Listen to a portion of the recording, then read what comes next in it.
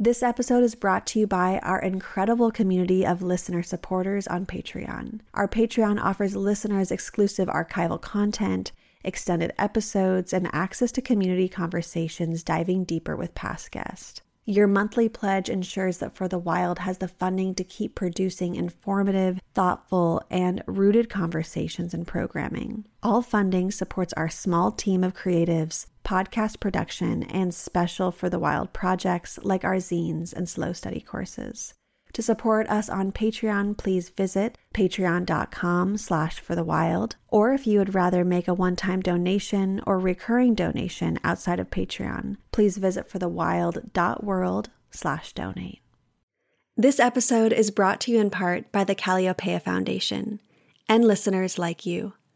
Calliopeia supports projects interweaving spirituality, culture, and ecology. We are grateful for their support and the support of grassroots contributions from listeners. To learn more about the Calliopeia Foundation, visit calliopeia.org. To make a donation to For the Wild, visit forthewild.world/donate or support us through Patreon. Welcome to For the Wild podcast. I'm Ayana Young. Today on the show, I'll be speaking with Leila K. Faghali, an ancestral remembrance practitioner, herbal medicine maker, storyteller, and archivist.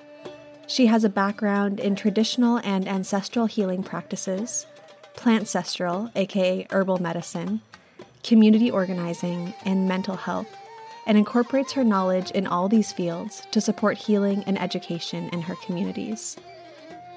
Our plants are our ancestors, yes. What does that mean? They evolved before humans. They've been on this earth for a really long time. They have consciousness, and we literally depend on plants for everything, even if we don't consciously acknowledge that. Leila's work is dedicated to reviving earth-based ancestral knowledge, with a special emphasis on the remembrance and restoration of sacred ancestral wisdoms from the Swana, aka Mena region, where her own ancestors originate. Her approach emphasizes relationship building, ancestral healing, and honoring the embodied knowledge that lives deep inside our bones and the body of the earth. She is currently based between her ancestral village in Lebanon and her diasporic home in Tongva, aka Los Angeles, California, where she was born. You can learn more about her work, her herbal medicine offerings, plantcestral remembrance classes, embodied research project, and her other offerings at www.riverroseremembrance.com, and visit the online community archival project she hosts at www.swanaancestralhub.org. Well, Leila, thank you so much for joining me in conversation today. I feel really excited and just relaxed to be speaking with you about this range of topics that we'll cover today. Thank you so much. I'm so honored that you've invited me, and I'm really looking forward to our conversation. Me too. So before we delve into the many facets of your work around plantcestry, remembrance, and storytelling, I want to begin by recognizing the term Swana, which stands for Southwest Asia and North Africa. So I'd love if you could talk a little bit about why the use of Swana is important and how it refutes colonial understandings of the, quote, Middle East. And also, how does it acknowledge the abundance of languages, religions, cultures, and ethnicities that are otherwise erased under the title of Arab? Yeah, thank you for that question. So Swana is the geographical way to describe the area, as you said, known as the Middle East and North Africa. And the reason that I and others have started to use that term is because the Middle East positions us in relation to Europe. Middle of where? East of where? So Southwest Asia and North Africa it's a less colonial way to sort of geographically place the region. And it's a very diverse region which straddles different continents. It straddles different racial groups, different ethnic groups, different linguistic groups, different religious communities. So, Arab it actually doesn't even represent the whole region, even ethnically, not even remotely. And well, I could really dive in deep on this one. And it's a little bit of a controversial topic for some people, actually. But even many of us who are identified geopolitically as Arabs contemporarily aren't necessarily ethnically Arab. We've been Arabized. And so it's a tricky thing. So for me, Swana is a language that allows us to include a lot of the communities and the histories and eras of our lineages that can be erased in other language about the region. Mm-hmm. Yeah, I could see that from just your brief explanation so far. And if there is anything else that you want to dive into under this topic, I'm really excited to hear more about that if you do want to take a little more time. Well, I will say that, for me, so my ancestors, at least in recent generations, come from Lebanon, or probably more accurately for me to say Bilad Sham, which is the Arabic way that we refer to the Levant, which includes Palestine, Syria, parts of Jordan, and Lebanon for the most part. And before European colonial borders were drawn around that region, we were kind of a borderless region with a lot of migration and movement in between. And like a lot of places in the world, we're more organized around small localities like villages or tribal identities or even families that live in certain areas, but all kind of had relationships and movement between one another. And so what I'll say is that when we talk about the culture ancestrally of that region, that those countries are all considered Arab countries right now. And we are, we speak Arabic, we live the geopolitical realities that it means to be an Arab, in the political sense in this moment. And most of us have Arab blood to some level or another. But we also, that part of the region is not the origin place of who are actually Arabs that come from deeper in the Arab Gulf regions. And because we've had so much migration and movement, I surely have Arab blood, but I also have a lot of other blood that I just feel like has been colonized so many times over the past 5,000 years that it's almost like people from the region don't even acknowledge or remember that anymore. So it's very deep layers of amnesia or erasure or just having forgotten or become kind of disconnected from who we were and who we are. Thank you, Layla, for going a bit deeper into that with us.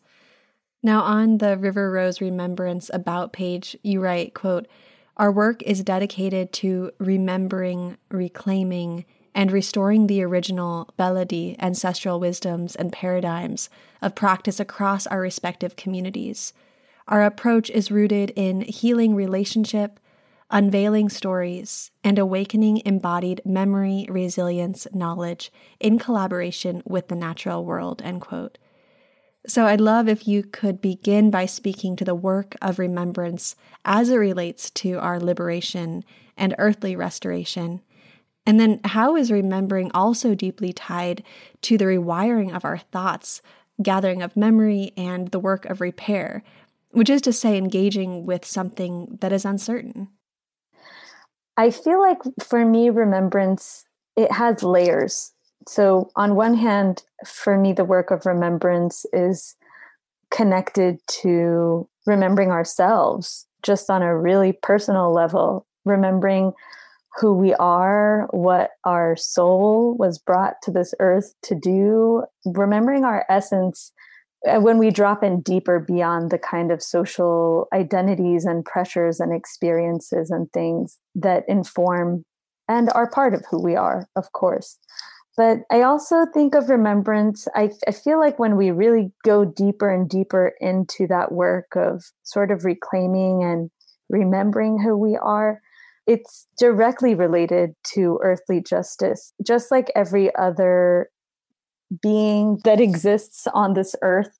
We are part of the natural world, and the natural world operates in relationship, and every ecosystem and every little tiny organism in any ecosystem has a really specific function that we require in order for everything else in the ecosystem to maintain balance.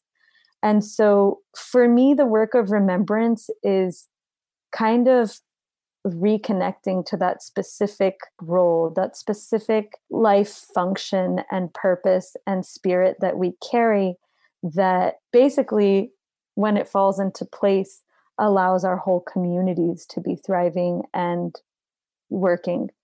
And because we're all part of nature, I believe that it's pretty simple, like without even getting too heady about it, it's pretty simple and clear that if we all reconnect to that, it will naturally match with just the ecological integrity of our world, because that's how we're designed. That's how we're designed. And that's not to say that in the modern world, we don't have other functions that are evolutions of this moment and this era of technology and just all the realities that exist in our contemporary world. But I think that life is true and intelligent no matter what. We still all drink water to survive. We still all breathe air. We still all eat from the earth. So that's a truth that doesn't really change and it doesn't really shift. So on the other level of just liberation and how that plays into our social fabric, our political realities, all the oppressive ways that humans have chosen to conduct things in many times and ways throughout the more recent eras, and probably throughout history to some level or another, of course.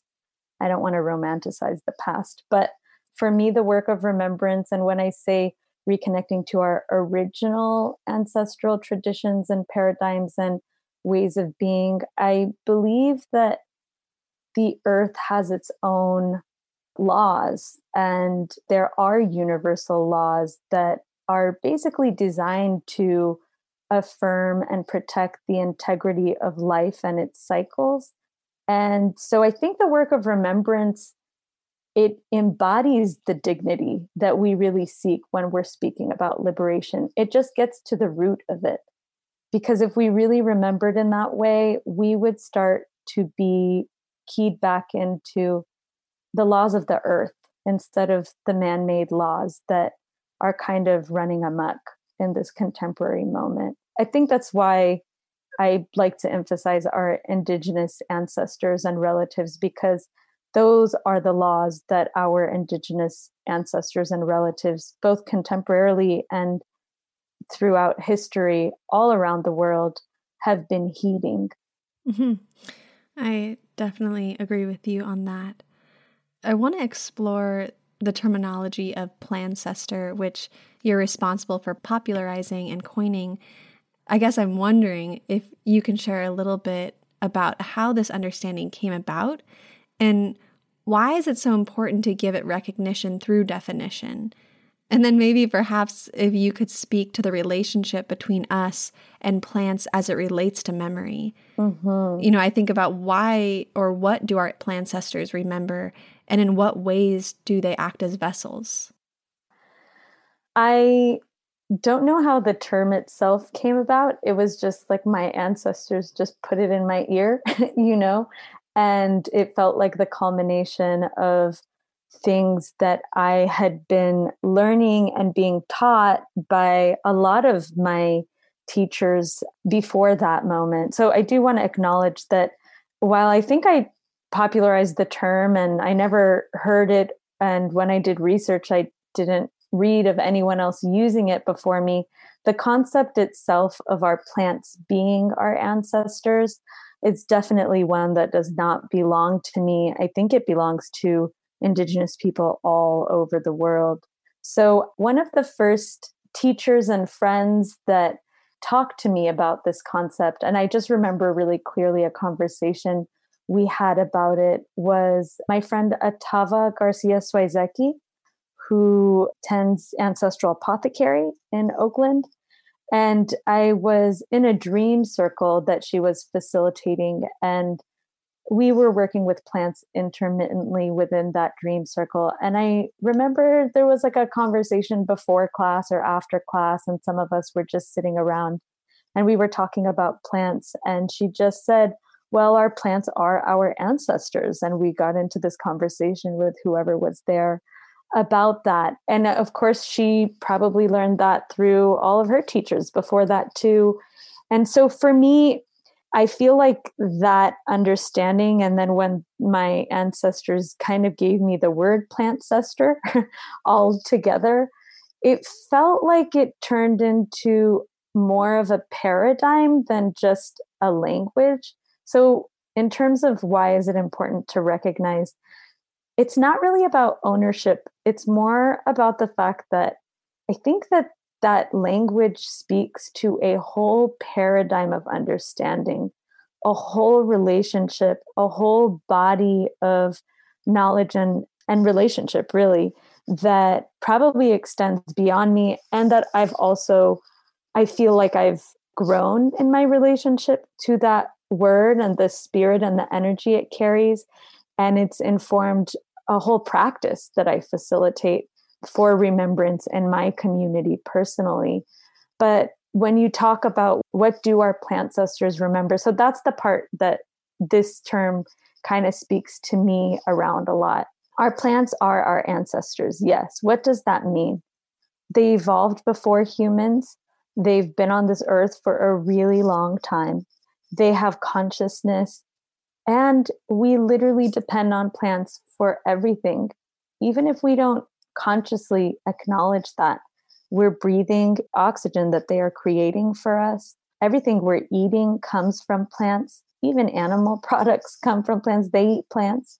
Our medicine is still made of plants. Even pharmaceuticals originally come from plant components. A lot of our houses are made of plants. Our clothing until recently has been all made of plants. We are in very deep, intimate relationship with them. They literally create the foundation of our cellular and physical beings and bodies. So what don't they remember? And I like to really emphasize the importance of working with plants from our ancestral and our bioregions. So where we live, the plants native to where we live, and the plants native to where we come from, because plants eat sunlight, they photosynthesize, they consume, they live through digesting light. They digest the patterns of the stars and the exact way and formation that they, move above the skies of where we are or where we're from. All the interactions that they have with their pollinators that change from ecosystem to ecosystem, of the soil and the water and all the memory and all the wisdom and all the intelligence of life, of like just the raw material of creation goes into them. And they're basically the bridges between us and those worlds in such an immediate way, because we then consume them into our body. So I feel like for me, the plantcestors, they are our memory. They are the reason that we know and remember things. They have literally made up who we are. And all the kind of raw creation wisdom that feels disconnected or forgotten, I really feel like they wake that back up in our bodies when we relate to them with intention and respect. Mm-hmm. I have experienced what you're talking about in my own life with plants and that remembrance and having that element of respect and integrity and attention to them is mandatory to allow the remembrance to start flowing. And yeah, it just makes me curious too about plant memory and climate change, or plant memory amidst places that have been clear cut or poisoned or extracted from, etc. And I know you often talk about the Lebanese cedars who have historically endured mass clearing throughout changing empires. And so, yeah, I'm interested to hear if you have anything to speak to about the Lebanese cedars directly or the plants that have been, really raped and poisoned. And I guess also maybe another part to that question is if you think plant memory, if there's a correlation between, let's say, the age of an individual species, like thinking about old growth species and what they may be able to hold compared to the newer ones. Yeah, that's a deep one to contemplate. I've thought about that a lot myself. I do experience on a personal level that old growth species have something, I mean, they're carrying memory that is just older. So I guess that it makes sense that there's something really special there and that it opens a portal into other worlds. And most old growth species, I guess, are trees. And I feel like I think of trees like the cedars and other trees, redwoods, other trees.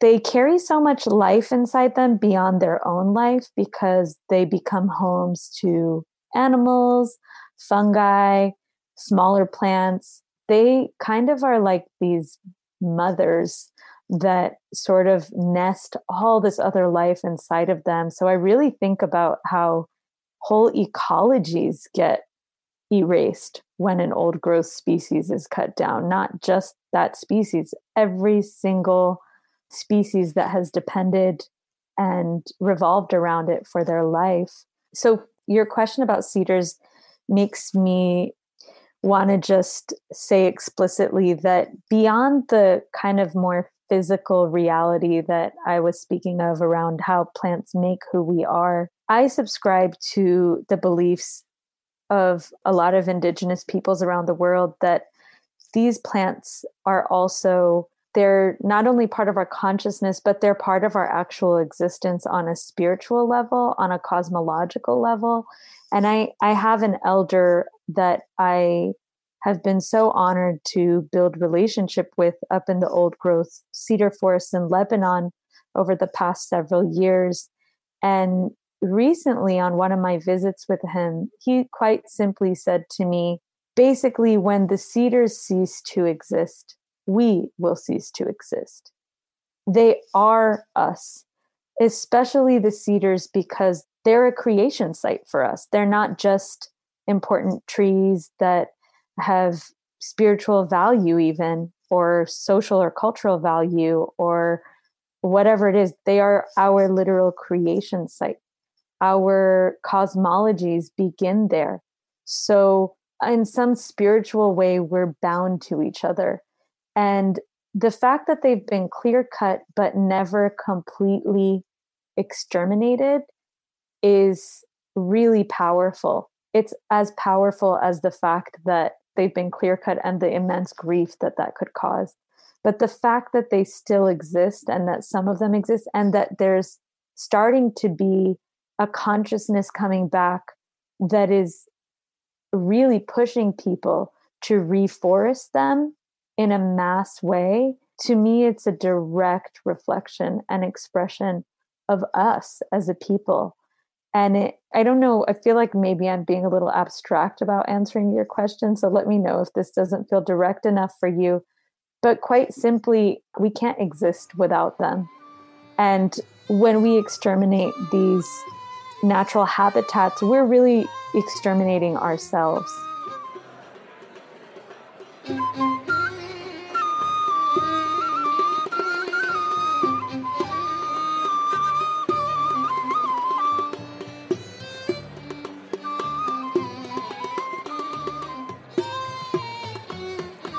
Hey, for the wild community, Ayana here. As appreciative as we are of the sponsorships we receive throughout the year, we can't continue to produce the podcast on their generosity alone. I know I've mentioned this before, but I just want to take a moment to express how much time, effort, and care goes into the preparation and production of our episodes. From research, writing, production, outreach, and social media content. With the format that we work in and other forms of emerging digital media in general, it's hard to demonstrate just how much work goes into the product that listeners have come to expect. Over the years, For the Wild has grown into a small, dedicated, and loving team of individuals who are committed to the work that we do. We all consider ourselves lucky to be able to do this work amongst each other and create unique offerings each week. However, For the Wild also wants to make sure that we're able to pay a living wage and support individuals in living a dignified life. As it stands right now, the funds we raise through our Patreon only cover the cost of one of 4 to 5 episodes we produce a month. If you want to see us continue, or perhaps are especially moved by the episode you are listening to today, please become a monthly sustaining member through our Patreon, or consider making a one-time donation directly to us through our website. You can do so at patreon.com/forthewild, or by visiting our website at forthewild.world/donate. All right, thanks so much for listening. Now let's get back to the interview.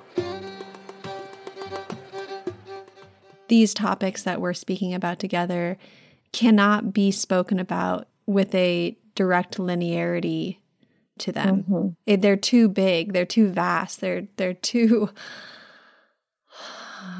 powerful for us to understand in those ways, and I don't even think it's a respectful way to speak to these topics. So I'm really enjoying the way that you're inviting us into being with these questions. And I'm wondering if now more than ever, we might need to really call upon the power of co-creative cultures. And I also imagine that co-creative culture really must play an important role in navigating ancestral inheritance and remembrance. And so I'm wondering if you would share a little bit more about this, especially as it relates to the Swana regions. Historically, I'm wondering, how has colonization conflated notions of homogeneity with safety? And why is it vital to uplift the histories of migration, exchange, and relationship? Well, gosh, since we're talking about ecosystems and ecologies, I guess I'll just leave it at that, because migration is very natural. This actually gets back into the conversation about Arabness and indigeneity within the context of the Swana region, and identities and the terminologies that are used and all of that, because I think some people have this concept that when your bloodlines are mixed, for example, if I carry Arab ethnic blood, but I also carry blood that's native to the part of the Eastern Mediterranean that is called Bilad Sham, does that mean that I'm not indigenous, or that my ancestors or people are not indigenous, or whatever? And I feel like, no, that's not what it means. There is absolutely nothing that is not natural and indigenous in every species of life beyond humans that does not migrate. Migration is so much a part of the way that life functions. Plants and animals and sand from the deserts and waters and everything in our world moves beyond fixed borders and travels back and forth and moves in things that are not lines. We are not stagnant. Nothing about life is stagnant. And so in some ways, it's just colonization, first of all, just even cutting us into lines and borders is the first place where that fallacy kind of begins. Because some people actually take controversy with the language of Swana, because splitting Africa into north and not north is offensive in a lot of ways. And splitting just these different regions up from each other is problematic to people. And I can definitely hear why. But on the other hand, those borders, those continental definitions mean nothing. The land defines how we relate and how we don't relate, and who we exchange with and where we exchange with, and what gets created through those relationships. And so I think that's the same on ethnic fronts and across racial lines. All that being said, I am not a proponent of appropriation being masked as cultural exchange. That is not what I'm saying. I absolutely do not support that or condone that in any way. I think I'm more of the mind that when we acknowledge the ways that who we are and where we come from is informed by the land it's a part of, not in a stagnant way, but in a moving way. A lot of that stuff makes sense. And when we root ourselves in the specific place and culture and people and origin that we come from, the way that we exchange and relate and co-create becomes more respectful by itself. It just becomes that way because we are something. We're coming to the table with something. So I think that's part of the work of remembrance for me in terms of how it also rebalances some of the really problematic, quote unquote, cultural exchanges that we're having in the contemporary world. It's that it repositions us in relationship to home, but not in a stagnant way, in a way that creates more possibilities for reciprocity and mutual recognition within exchange that happens along natural lines. So in the Swana region, for example, I come from Lebanon most contemporarily, and we recognize the ancestors of that region about 4,000 or 5,000 years ago to be the Phoenicians or the Canaanites. And the Canaanites are believed to come from the Eastern Nile Valley, which would probably be around like Ethiopia or Eritrea or Sudan. And I think about the fact that the Nile River runs all the way from the depths of East Africa up through Northeast Africa into North Africa, Egypt, into the Mediterranean, and all those places along the Mediterranean have pieces of the Nile River inside of them.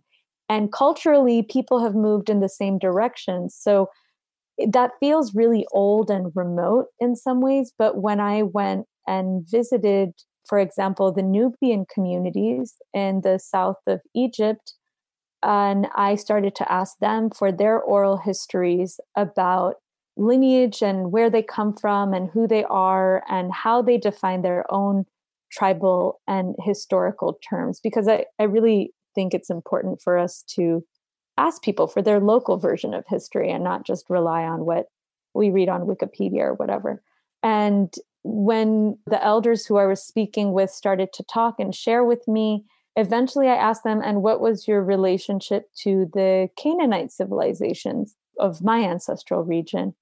And he looked at me and he said, you guys were one of the tribes of Nubia and you traveled north. And it was like a big dramatic thing. And there was conflict about the decision to do that. And that's it. You were a tribe of Nubia. And it reminded me that I was like, oh, so when people say, oh, you guys are Canaanites and you come from the Eastern Nile Valley, and then you go and visit people who live along the Nile and still have their indigenous language and their stories and their histories to a greater extent than a lot of us. And they corroborate that story and say the same thing. And then I go up to the Sinai Valley, which is a Bedouin area in the north of Egypt, basically northeast of Egypt, that kind of is like the landmass that bridges Palestine to Egypt or Africa to Southwest Asia, if we want to speak in colonial continental terms. And I spoke with the Bedouin elder there, and we talked and we connected. And I said, you know, who are your ancestors? Like, what do you guys, where's your lineage from? What is your origin? And I had always been taught that Bedouins originally are Arabs. They're ethnic Arabs that mostly come from the Gulf Arab region, and that's their ethnic lineage. And so he looked at me and he said, well, who are your ancestors? He turned the question back to me, as elders do sometimes. And I said, well, our ancestors are Canaanites. And he got a big smile on his face. And he told me to turn my head and to look at this mud brick on his wall. He lived inside the valley. He was still living in the traditional way, off the grid, in the middle of a valley inside the Sinai region, in a house with traditional mud blocks that he constructed the house of. And written on the mud block, it said in Arabic, Canaan, which is Canaan, aka Canaanites. He said, I want you to see that that was there before you got here, so you know that I I'm being honest with you. When my children ask me who we are, I tell them that we're Canaanites. That's our lineage. And I said to him, oh, I didn't know. I thought that most Bedouins come from the Arab Gulf originally. And he said, yeah, there's 4 different tribes, main tribes, and our lineage in this region comes from Canaan. And so I could see the map and the oral histories of moving up the Nile to the Sinai, which is the bridge between the continents, and up into Palestine and Lebanon and Syria, all of which were part of the land of Canaan. And I see how my ancestors migrated. And so to think about myself in relationship to only the landmass of Lebanon, it would be false. It would erase so many expressions and origins of my lineage. And I'm just stopping at that area. But then, you go to Sicily and Malta and the northern coast of Morocco and Tunisia, and they were all places that had Canaanite influences because we're connected through the waters, whether it's the Nile all the way up through the Mediterranean, we're connected through the land. So I feel like the land ultimately, not the borders, but the land and the way that our ecosystems and ecologies move, they are what we as humans follow, and they determine the realms of exchange and interaction and co-creation that we have, just like they do with everything else in nature. Well, thank you, Layla, for that description. I was following your words through the map of my mind, and that was really lovely to be transported to your homeland. So thank you for that. And now I'd be really remiss if I didn't bring up Plancestry in context to Earth Renewal. And in preparing for this interview, I came across something you wrote quite some time ago on the Swana Ancestral Hub about Nefertum, or the Egyptian Blue Lotus. And so I was wondering if you could talk about how you've been guided to protect and revitalize Plancestors through your work with River Rose, and perhaps share the story of Nefertum as an example of the ways in which others are caring for Plancestors with purpose. Well, it's so interesting because you're bringing up all these creation plants. So Nefertum is a deity of the Egyptian pantheon who is the spirit of the blue lotus. And I believe it's the only plant that actually is a deity in that pantheon. And not that there aren't plants associated with other energies, but that Nefertum is a deity, and in some of the cosmologies in Egypt is a creation site, similarly to the cedars.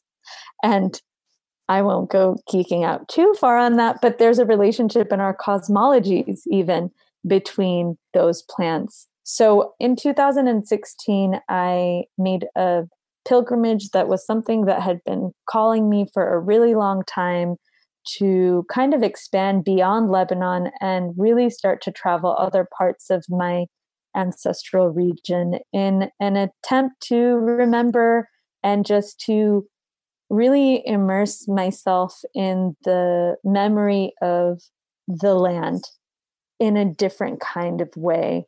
And speaking of relationship across places and cultures, just an acknowledgement and a recognition that there's been so much migration and interaction that there are pieces that I have lost that I might find in Egypt or in Iran or in Morocco or in wherever it is that are related to what I seek and what feels lost in Lebanon, for example.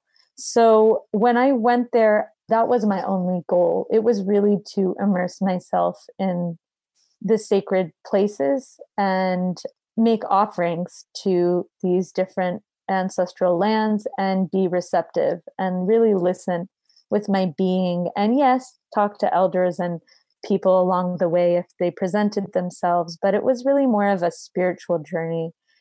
So I actually wasn't thinking about connecting to Nefertum or the Blue Lotus in a conscious way, or it wasn't like part of my plan or my intention or what I was seeking, but it just kind of came to me. So it came to me through a woman who is an elder who is interested in remembering and reviving the ancestral pantheons and paradigms of knowledge in Egypt, and had been relating to one of the last botanists in Cairo who she said was basically protecting seeds and plants of the old grain in Egypt. And, Egypt is different than Lebanon and other parts of the Levant in that it's a different landscape. It's desert, it's Nile river beds. So it's got different plants, different energies. And in a lot of ways, it doesn't have as many plants in the city in particular. It's not like a very plant-rich place. So actually talking about plants in Egypt it didn't get very far. There were very few people and very few plants that people were talking about, except in the Sinai region, really, and probably in the Nubian territories where they have a little bit more fertile and agricultural and planting cultures because they're still along a part of the Nile that's really lush.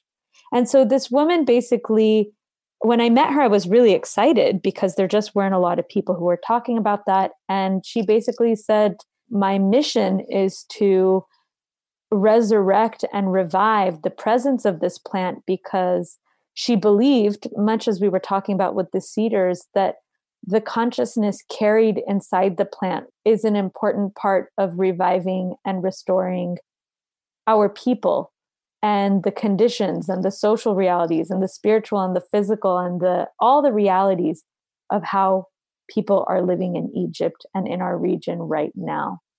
And so she just felt like the further this plant goes, the more its consciousness will be present on this earth. And that is my responsibility to tend. And she asked me to take one with me to grow in Lebanon, which was a great honor. And she gave me instructions about how to plant it in a sacred way that honored and evoked the spirit of Nefertum, the deity that is embodied by that plant. And I obviously felt like the mystery within that flower and that particular effort to revive our sacred plants, which is something that I'm just lucky that I found her, but it's not luck. It was just that our destinies are synced up in that way. The understanding and the intention around, these sacred plants having a place in supporting the consciousness of our people, as well as our lands, and, restoring on that level it's growing in our region slowly and quietly, but it's growing. And so she really honored me with the gift of, being a part of that in bringing that plant to Lebanon. So it's interesting the way that I have wanted to work with this in terms of not just the hands-on plant cedars and lotuses in the earth and in the waters, which is really important. But I really wanted to use the tools and skills I have, especially as a diasporic person. I knew that flower essences are a really powerful way to capture the consciousness inside these really sacred plants. And I feel like part of the reason she wanted Nefertum to be planted was because the consciousness of its presence needs to be present in our beings. Actually, that's what my Swana flower essence medicine line was really about kind of sharing some of these stories and like allowing the reach of these sacred plants to go beyond borders, beyond locales, and this is something my indigenous elders from here have taught me. And one Lakota elder of mine specifically used to tell me all the time, that remembrance, she didn't say it in these words, I'm using the language of remembrance, but she would tell me basically and reaffirm for me that remembrance is a global project, because most indigenous people in this world right now have lost pieces of their knowledge or their memory, their wisdom. And she really was telling me that within the Lakota paradigm, that the belief was that we all have pieces that each other need. And so tending our local cosmologies and ancestral wisdoms will feed and like kind of fill the pieces of the puzzle so that everyone else can fill theirs. And so I remember having dreams actually after I received Nefertum that I was gifting a lotus to an indigenous elder here, basically to say that I feel like flower essences are really potent because it's important for people here to experience the vibration of the sacred plants and consciousness inside the plants in Lebanon or in West Africa or in Australia or in Mexico or in wherever it is. Like, we need the pieces of consciousness that live inside these energies are needed for all of us to remember where we're from and who we are, and to kind of fill that puzzle. And so, yeah, my way of kind of doing that has really been through the flower essences, besides just tending, because it's really hard to travel with plants these days. Like, TSA is really not about that life. So I travel with the flower essences. And, you know, I hope that that's a way that the consciousness inside these plants can just wake up what needs to be woken up in people wherever they are.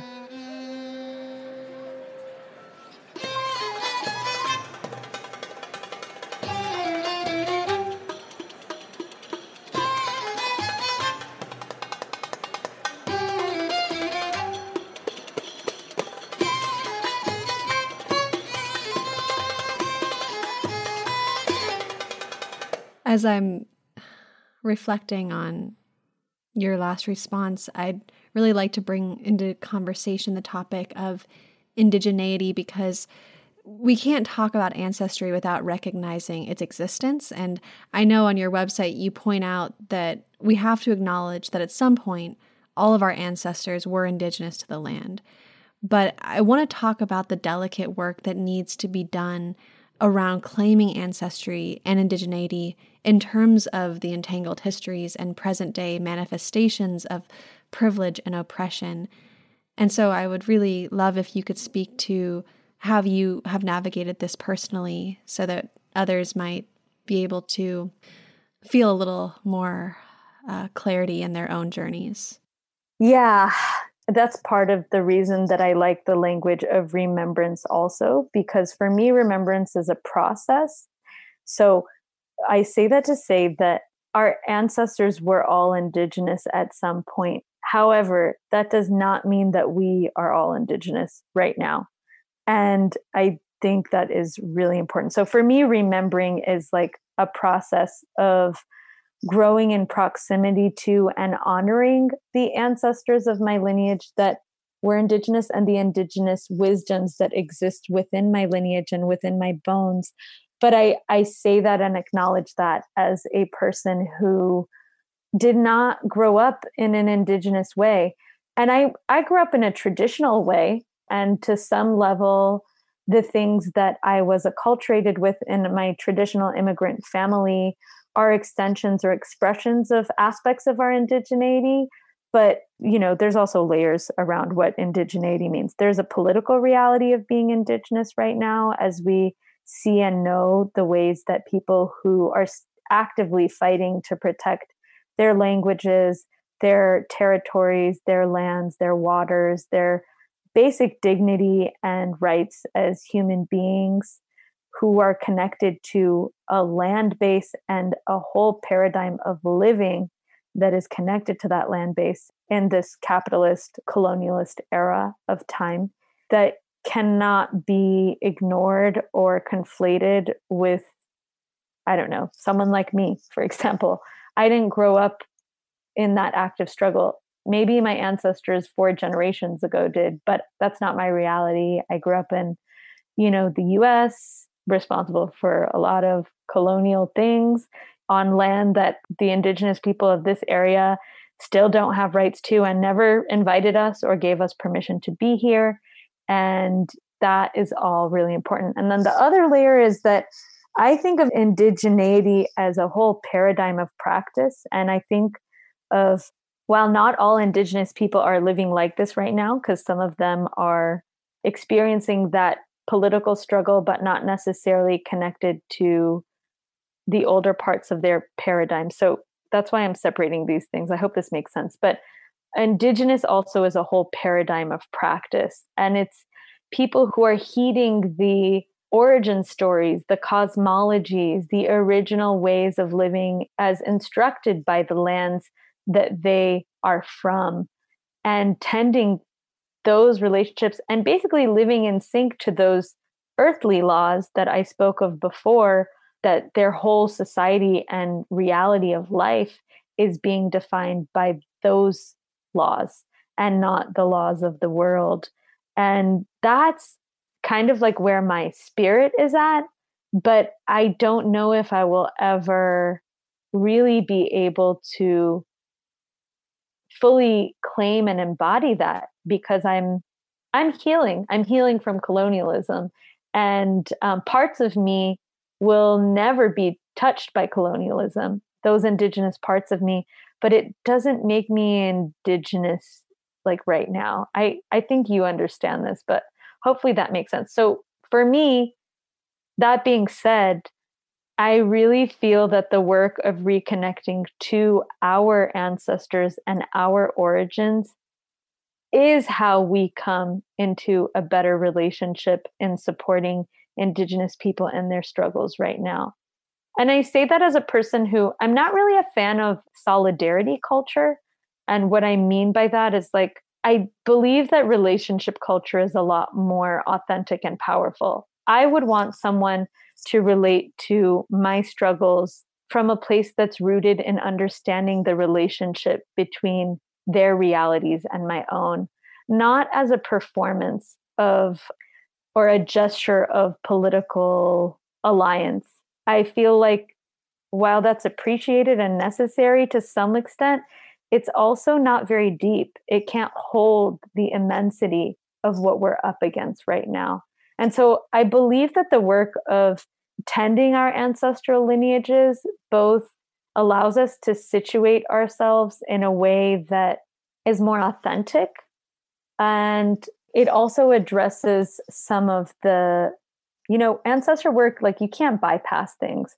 It forces us to also address the ways that our lineages have been part of violating some of those laws, and been ways that we also take responsibility for evolving our lineages, and the ways that we've been responsible for harm, as well as the ways that we've been carriers of wisdom and tenders of the earth. And so I think that it's a both and, if you know what I mean. I really feel like the deeper layer of work of remembrance is what will anchor our gestures of political dissent to just the injustices of this time and this moment, and allow us to heed the leadership and the voices and the needs defined by the Indigenous people of our world right now, with a lot more authenticity and respect and integrity, rather than the kind of performative way that I see solidarity being expressed a lot in our current moment, if I'm truly honest. Well, I really appreciate your honesty. And when you were talking about the performative quality of solidarity, there was something, kind of a chill that ran through my body, and a little bit of a perk in my spine, feeling of like, oh, wow, yeah, I've definitely felt this type of shallowness, especially around social media and solidarity and the performative nature of that. And I think that media can support frontlines people. I think that protests can support people on the front lines, but I agree that it is not deep enough to really deal with the immensity of what we're up against. And yeah, I really appreciate hearing about how remembrance and Plancestors, like we were talking about earlier, really offers a way to tend these wounds of severance and separation, whether that was forced or chosen, and just the historical wounds that still echo into our contemporary worlds. And there are personal and collective choices, be they ecological or technological, etc. So I really feel grounded in what you were saying. And I'm thinking about somebody like you who has a background in somatic work and folklore dance. I'm also wondering if we could discuss some of the nonlinear embodied ways to do this work of remembrance, as well as the cultivating of the Swana Hub through relationship and storytelling. So I'm wondering, how does ancestral knowing exist, not just in research and history, but also in creative and intuitive ways? And how is this way of knowing a remedy for those of us who long to do the work of ancestral remembrance, but may not have immediate access to our histories or traditions and relationships? To me, that is the plant ancestral work. That's why I engage plant ancestral work, because I feel like it is an embodied practice of being able to access and wake up those memories inside of our bodies and our beings. Because I feel like I'm one of those people, though I definitely grew up in closer proximity to my ancestral culture than I think a lot of people in diaspora have, just by virtue of my parents being immigrants who come from villages, not cities, and who come from a land that we're actually allowed to return to, which unfortunately is not a reality for a lot of people, including a lot of Swana folks who really exist in exile. I feel like the task right now and where memory really lives is in our bodies and in the body of the land. So for me, dance has been a part of that. Movement of any kind, and also just direct relationship with the land, even if it's not land of our ancestors, just land itself carries memory and can wake up those memories inside of us. I think intentionally relating to plants from our ancestral lands, not in a heady way, but feeling how they are in our bodies. I think cooking, doing ancestral recipes, and being in the ritual of ancestral crafts or anything that really engages our bodies physically in that way and in a state of intention and listening is the work. I feel like that is what remembrance is. I feel like remembrance is for those places where we've lost access, direct access to the bodies of knowledge and wisdom. And in a lot of ways, it took me a while to reconcile with this, but in a lot of ways, I feel like that's where the real answers are. I feel like I have so much respect for my elders and so much gratitude for the deep, profound gift of having been given the opportunity to actually relate to traditional elders, because I know a lot of people don't really get that. It just doesn't come across their path in that way. But I will say that all the knowledge I've collected or that has been passed down to me, it doesn't sink in the same way as the embodied practices and wisdoms that are engaged through my body and my being directly, which is where I think ceremony is so powerful and so central to so many ancestral traditions and ways, because that's what that is. That's exactly what that is. So I really think it's limitless. I feel like creating a piece of art with the intention of connecting to your ancestors or a plant ancestor can be an avenue of waking up that memory in your body. And I think it really just comes down to learning how to actually listen to our bodies and our spirits and empower the subtle ways of knowledge that exist through us that honestly patriarchy and colonialism have kind of tried to suppress so much that we don't think they're real.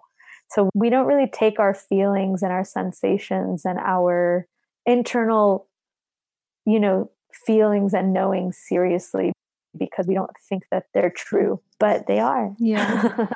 Yeah, I agree that it feels like it's by design that we don't value those ways of knowing.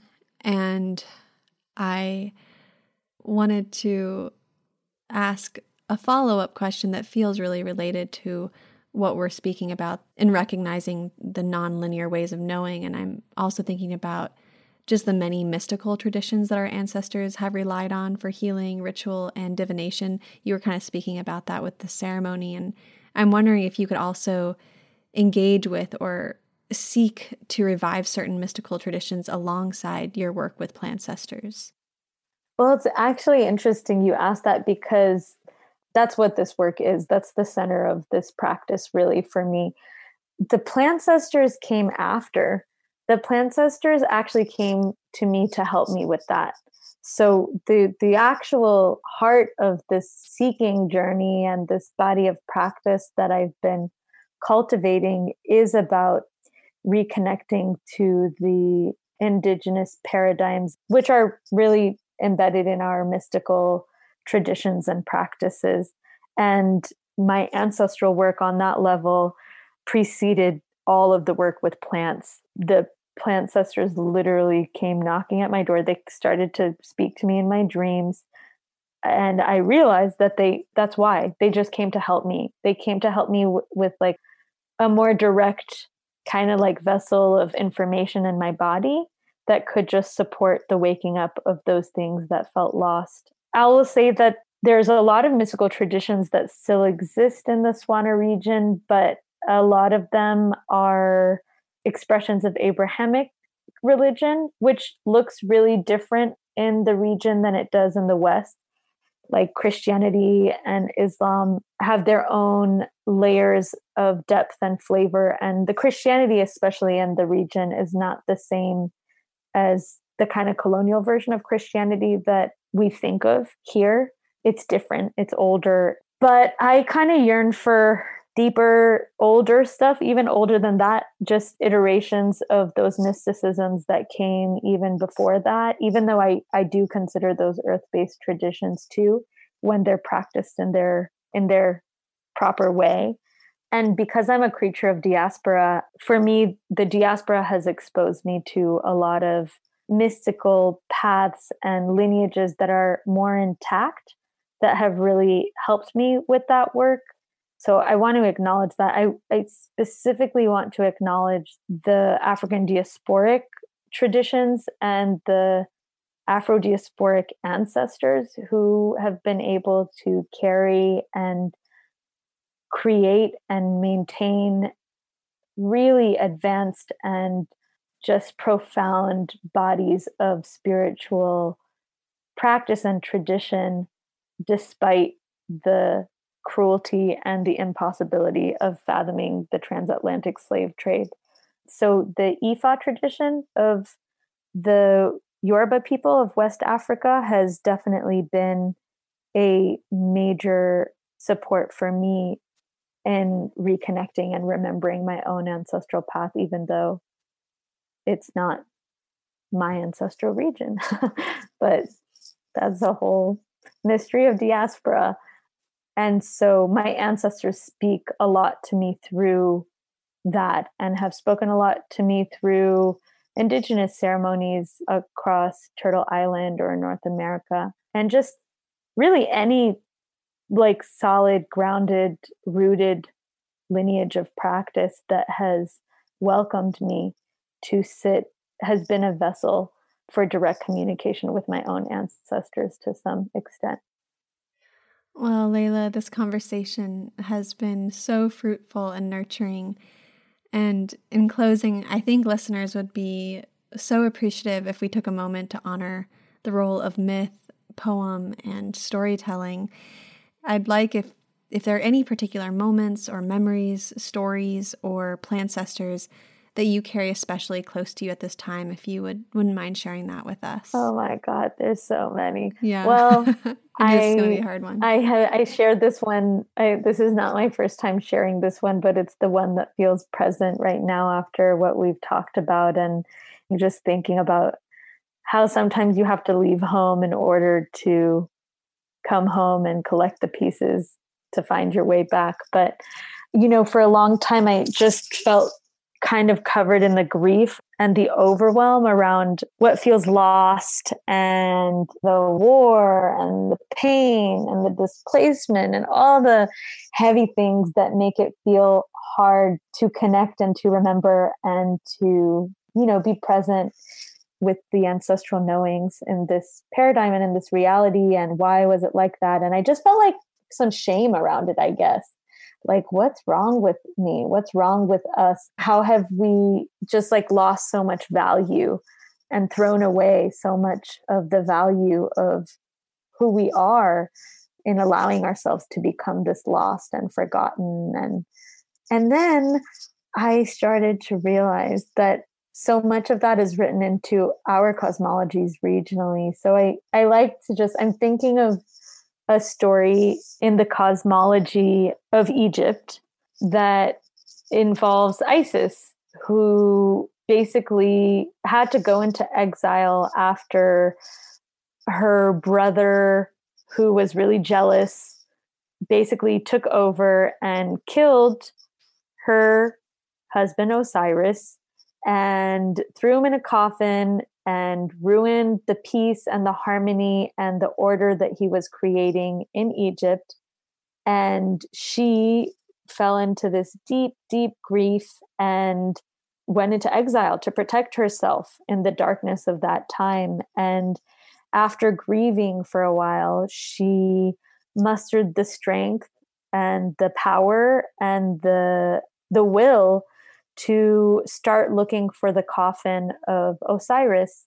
And she started traveling all the way up the Nile and asking people if they had seen the coffin until she arrived to the Delta area that starts to go into the Mediterranean Sea. And she stayed there for a while and she prayed and she reflected and she thought and she waited for her ancestors and her guardians and the deities to speak to her and to guide her in a direction.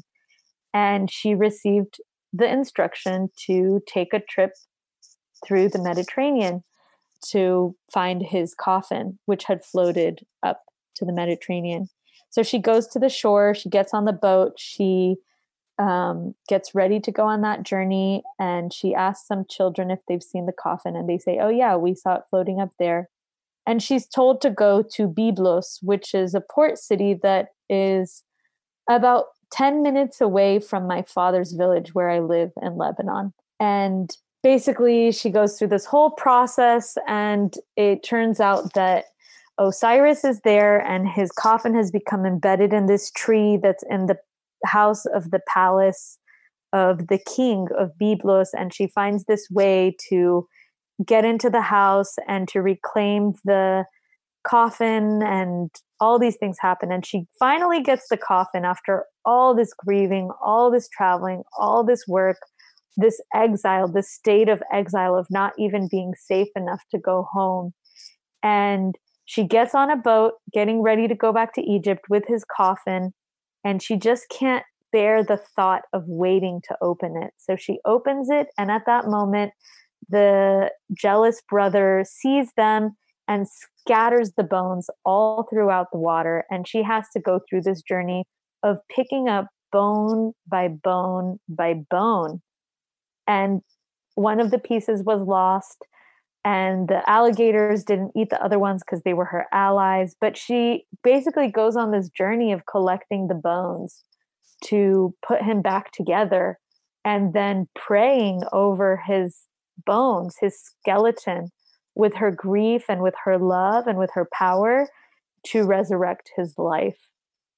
And I just feel like it's not a coincidence that she collects the bones between the Mediterranean and the Nile on the coasts of this shore. She reclaims this precious sacred being, her partner, this leader. You know, she reclaims him in this village on the coast of Lebanon, so close to the coast of my Lebanon, in a state of exile, which I'm not in exile, but I am in diaspora. And just this whole journey of needing to leave, and then having all these trials and tribulations along the process, and then having to go and pick up pieces of something that has been spread and scattered all over the place, and some that you can never find again. And she manages, through her prayer and through the support of the spiritual worlds and the earthly worlds that she relies on and forges relationships with, to honor that ancestor and bring something of him, of his lineage, of his power back to life. And I just feel like that's the work, you know, and that it's just destined, and that is one of the, you know, cosmologies or mythos that my ancestors and our region have left for me as like an affirmation. And the tree that he ended up in was a cedar tree. So I feel like we can go deep into the mysteries inside of that, but I feel like the work is to go home, and to go home from wherever you're from too. And sometimes that means you leave home to come back home. But that work of collecting the bones is that's the work. And it's with purpose. And the grief is with purpose. And the losses are with purpose. And the things that get created from scratch and brand new in the process of piecing things back together and leaving and coming back, they're all sacred and with purpose too. That's it. Oh, Layla, thank you so much for taking this time with me today and just being able to share the depth of, or at least the beginnings of the depth of these questions that we're sitting in. And I really appreciate your care. And I feel like I can feel you, even though we've never met and we're not even being able to see each other in this moment. And maybe it's the Plancestors that are speaking through you that I am picking up on and really resonating deeply with and trusting. So thank you for all that you're doing in the world. And if you wanted to just do a quick shout out with River Rose and how people can find you online and learn from you. Thank you so much, too. It's such an honor and a pleasure to talk to you and to all the folks that are listening to this podcast. And I look forward to meeting you one day in the flesh. But folks can find me on Instagram or on Facebook, but I'm more active on Instagram at River Rose Remembrance. I also just want to shout out that we have an online archival project that's like a digital archive for collecting and cross-pollinating ancestral and plantcestral knowledge from the Swana region. And we have our own website as well as our own Instagram. So you could check out that space on Instagram at swana.ancestral or the website swanaancestralhub.org.